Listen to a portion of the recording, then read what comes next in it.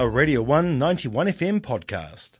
And right now I am talking to both the artistic director and the cast of a rather awesome production coming out at the Regent Theatre by the Arcade Theatre Company. I'm talking about Lemons. 5 lemons. 5 lemons, 5 whole lemons, which is absolutely huge. And so it's a pleasure to have Alex Wilson, Alex Martin, and Sophie Graham on the show. I'm sure most of you might know Alex from History Bonanza and his excellent work on there for Radio 1. Oh, don't say excellent, that's a lie. I mean, it was voted most likely thing to... What was it voted? It was the number one flagship educational program on Radio 1. There we go. Huge. Huge. Lots of voting happened there. Exactly. It was really equitable. Nothing like the Bolivian election at all. And we have and Alex Wilson is the artistic director of the Arcade Theatre Company, and Alex and Sophie are the leads in Lemons.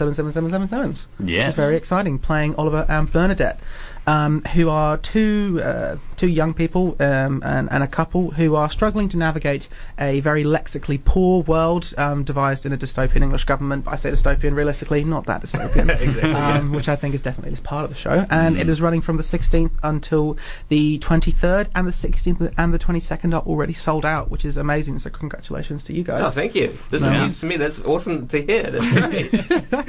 Opening night, though, always sold out. Yeah, exactly. You need to, right? So it's a pleasure to have you guys in the studio today. How are we feeling for tomorrow? Are we excited? Yeah. It is going to be a banger of a show. Yeah. Heck yeah. We've got music, we've got lights, which you kind of need for a theatre production, but we've got live music, which you don't often have. True.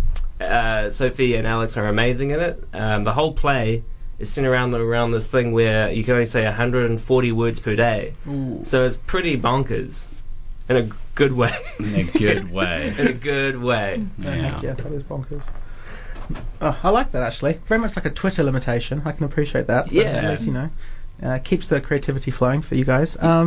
So the play saw a lot of success at Fringe in 2015, and you've brought it to Dunedin, which is very exciting. So I guess one of the questions for you guys is do you find any sort of identification with the characters that you're playing? Was it particularly easy to slip into the roles that you were given? Or that you chose, rather? For me, no. I think my character is very different from who I am as a person, which is great as an actor. I think it's sometimes a little bit more difficult if they're a lot like you, because you end up just being yourself and not really trying as hard, I guess. But yeah, we're both doing British accents, and my character Oliver is definitely very headstrong and a little bit arrogant and fiery and passionate, which You could be those I things. am not. Oh, go on. Harsh call. Well, I'm not fiery passionate. I'm subdued passionate. Yes, chaotic neutral. I can respect that. I can respect that. Yeah. Me, I definitely see some similarities. She's like organised and like structured, which I am like, but she's kind of realistic, which I sort of am like, but that makes her, I guess, not want to change the world, which is not like me. If that makes sense. See, that's you're the mobilised version of your character. Yeah. I like that. So I just before we actually did this segment, I was asking you guys about rehearsals and all that, and I imagine it's been pretty hectic straight through. What's been your favourite part of the process? Because I know that you've performed for Arcade before, Alex, but Sophie, this is your first time with Arcade. So how have you found the whole process? Great. Yeah. Terrible. No. Yes. Oh, damn. No. No. It's really good. I've really enjoyed it. It's like I've really enjoyed doing a show that's not with university, obviously, because most of them have. No, and it's great, like collaborative process, and I've loved working with the Alexes, and good amount of plurality. Yeah. And yeah, it's been really fun and also really challenging. The play is challenging as an actor in terms of the structure and also the character. So it's been it's been a fun challenge. Glad to hear that. Mm. Yeah, I guess likewise. It's definitely been. Well, the most other recent play I did was The Bald Soprano, which focused a lot on the words not meaning anything at all. And this one is the direct opposite, really, and that every word you say has to mean something, so you can not waste your 140 words that you've got. So yeah, it's been really cool to play with that sort of aspect of it, and work with Alex and the musicians and everybody doing stuff. It's been good. It's been busy, and like Sophie said, it has been a challenge in particularly the structure of the play. But it's a really cool challenge to take on and Vanquish. thrive in. Well, because it's an interesting structure, because it's an hour and 20 with no interval. When you were thinking about adapting, or at least changing it up from the original performance to now, Alex, did you have any particular challenges or anything that you had to overcome, or any particular ideas that you always saw as being a part of the production process? Yeah, sure.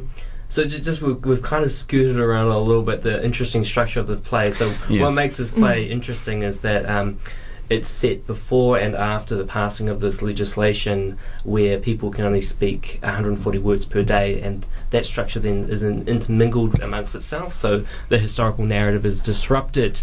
Oh man, that's an interesting adjective. So it's disruptive, and there's that whole kind of playing with time. So it's very sci-fi. It's very kind of like a Black Mirror episode. So that's kind of where I approached it from. Is like, this is kind of like we're directing an episode of Black Mirror, because it's a sci-fi, which I've never done before. In the original production, they kind of focused on it being really stripped back because it was for the Edinburgh Fringe, so they wanted to essentially do it on the cheap. So it was just them and some lights. And so with this production of it, we're trying to lean more into that sci-fi kind of feel. And the fact that the whole play is about these two people who are trying to express how much they love each other in this world where they can't really say much. From the very get-go, it's really important for me to have some musicians on stage to kind of help with communicating how these two people feel about each other. So yeah, I've kind of this production's kind of lent more into that kind of emotive, sad, sci-fi kind of feel. Blade Runner, etc. Philip K. Dick, bad adaptation, good adaptation. I mean, I guess exactly. That's fair. Yeah, Philip K. Dick. No, that's fair. I have to admit then, sort of hearing about the process and everything, you picked two musicians. You've got the wonderful Olive and Adelaide, who, if anyone knows anything about the Dunedin music scene, probably fairly familiar at this point, most recently Repulsive Woman. But yeah, so what went into your thinking with the particular aspects of the music, like the instruments that of course they were going to be playing? How did that sort of incorporate into your thinking for the flow of the play? The play, as I said, is these two different timelines. This timeline before the bill is passed and a timeline that's after the bill is passed. And so that timeline before this kind of very draconian law is passed, for me, is really acoustic, it's really playful. Alex and Sophie talk over each other during those sequences, and then the sequences after that, they have to be very clipped, very mechanical. It's very what's that thing? Clinical, thank you. And so we wanted two instruments that kind of reflect those two qualities. So the very first timeline before the bill is passed, we have Olive, who is a fantastic violinist, so it's got this wonderful warm sound, this very natural sound. And then Adelaide, who plays Casio tone throughout the production, has that really electronic, fake, kind of very harsh quality to it. So mixing those two qualities together, it has this really kind of off-putting but also very beautiful sound. So it was really focusing on those two kind of environments that we're playing with. Awesome. It sounds like you've created something really fascinating. Thank and again, testament to the fact that we already have 2 sold-out days, which is again very impressive. Because your previous performances, you've varied in location. Being in the Regent for the entire period this time, do you think that sort of lends anything to the way you guys perform in such a large space, or anything like that? Or perhaps even when you were planning it, did that affect it? Or did you know you were going to be in the Regent the entire time? Well, we started off wanting to be in the Regent studio space. The Regent have built a new studio space, so we're not actually in the actual big auditorium. They've got a 80-seat kind of studio black box just above where the ticket booths are, if you're familiar there. So we kind of knew from the beginning we'd be in that space, but we are the very first company to use it, so we're very much the guinea pigs. So we're finding things that kind of work and don't work with that space. One thing that we've found during rehearsals is that it's very claustrophobically dark. And so far that no sunlight gets in there and you slowly go mad. It's really good. I'll let Alex and Sophie talk about how they have to perform in that space, because it is nuts. Yeah, it's a very it's a smallish, intimate space, but it's quite long. So you need to play across the room to the whole audience, which is I can't remember what type of is that a. I don't know. It's a proscenium thrust. A proscenium thrust. Oh, excellent. Sounds like the sickest dance move ever. Yeah, and I don't know, Alex says that you get claustrophobic in there, but I think that's like a lot like all theatres. There's no windows. That's true. I guess it's just always during the daytime. There's also no natural light coming in. You forget what time it is. But yeah, it's very intimate. But I feel like that lends itself to the play, because we are watching a relationship in its private moments. So, kind of works. It's intimate. Yeah. I like that. I think that when you're doing a play with so few actors, and when you're doing a play that's, again, so intimate like you talk about, it can often be quite difficult to communicate that effectively and to pull it off. Was there any sort of preparation that you guys went through? Have either of you done a very intimate show before where it was like a 2-person, 3-person, or even 1-person show? No, I haven't. No. I suppose I should mention we are actually in a real life relationship, which is helpful. Yes. That does seem The inside scoop. That's a Radio 1 exclusive. Yeah. Oh my god, are you hearing this? Are we getting this? Yeah. Did you just say that? Oh my god. Yeah. Which is helpful. It did sort of get rid of the whole, I guess, that part of rehearsal, which I have done bits before, is like getting to know someone you don't know at all, so it doesn't seem like you're two robots on stage who don't love each other. Very much a 50 Shades of Grey kind of like, why did they pick them at this point? But, Yeah, we've got chemistry, it's palpable. we're really pulling out the stops with the synonyms and the complex words. Yeah. You might not know this, but actually everyone in the studio has a thesaurus in front of them right now. Yeah. We've been trying to make use of our 140. Oh, shit. We want to be as pretentious as Giving away the possible, so it's secret. high art. Oh, high art, exactly. High art, yeah. Thrusting forward prosceniumly at this point. I can appreciate that. Well, I guess then for you guys, do you have anything left to say to anyone listening who is thinking of going, or is it really interested in what you guys are doing? Any like key tidbits or a quote or something that you feel like is really important to you about the play that that you're performing and directing? I think it's sort of Alex has touched on before. Like it's quite it's a very relevant play right now if you think about what's going on in England with Brexit and things, and also a very, very what's the word? Now I don't have words. Accessible play in terms of like what people kind of consume on Netflix and things these days. I think it's very it's if you haven't been to theatre before, it'll be a very easy thing to come in and really enjoy. Yeah. What about you, Sophie? Yeah, no, I agree with that. It's everyone loves creepy dystopian things, and this is that, but it's also like a romance, and yeah, so it's a bit of an emotional roller coaster, and come to the play.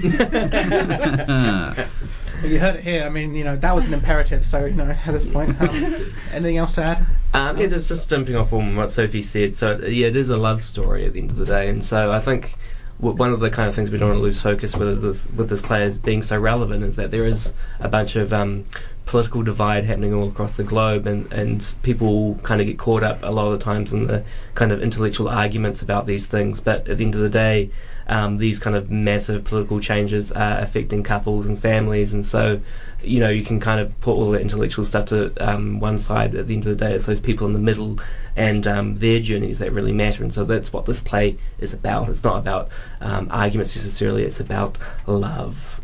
Oh, I like that. Oh, thank you. A lovely call out to everyone out there who's interested in that. I think that it sounds like a fascinating play. Honestly, sounds really enjoyable, and it's running from the 16th until the 23rd. Like I said, the 16th and the 22nd are officially sold out, which is huge, but that still leaves plenty of days to attend and to enjoy, with only one day in between that you're not performing on a Monday, and a welcome break, I assume, for you guys as well. But yeah, very exciting. So thank you so much for coming in today, Alex. Wonderful to talk to you all. Best of luck for the play. I'm sure it's going to be absolutely brilliant. That was a Radio 1 91 FM podcast. You can find more at r1.co.nz or wherever quality content is found.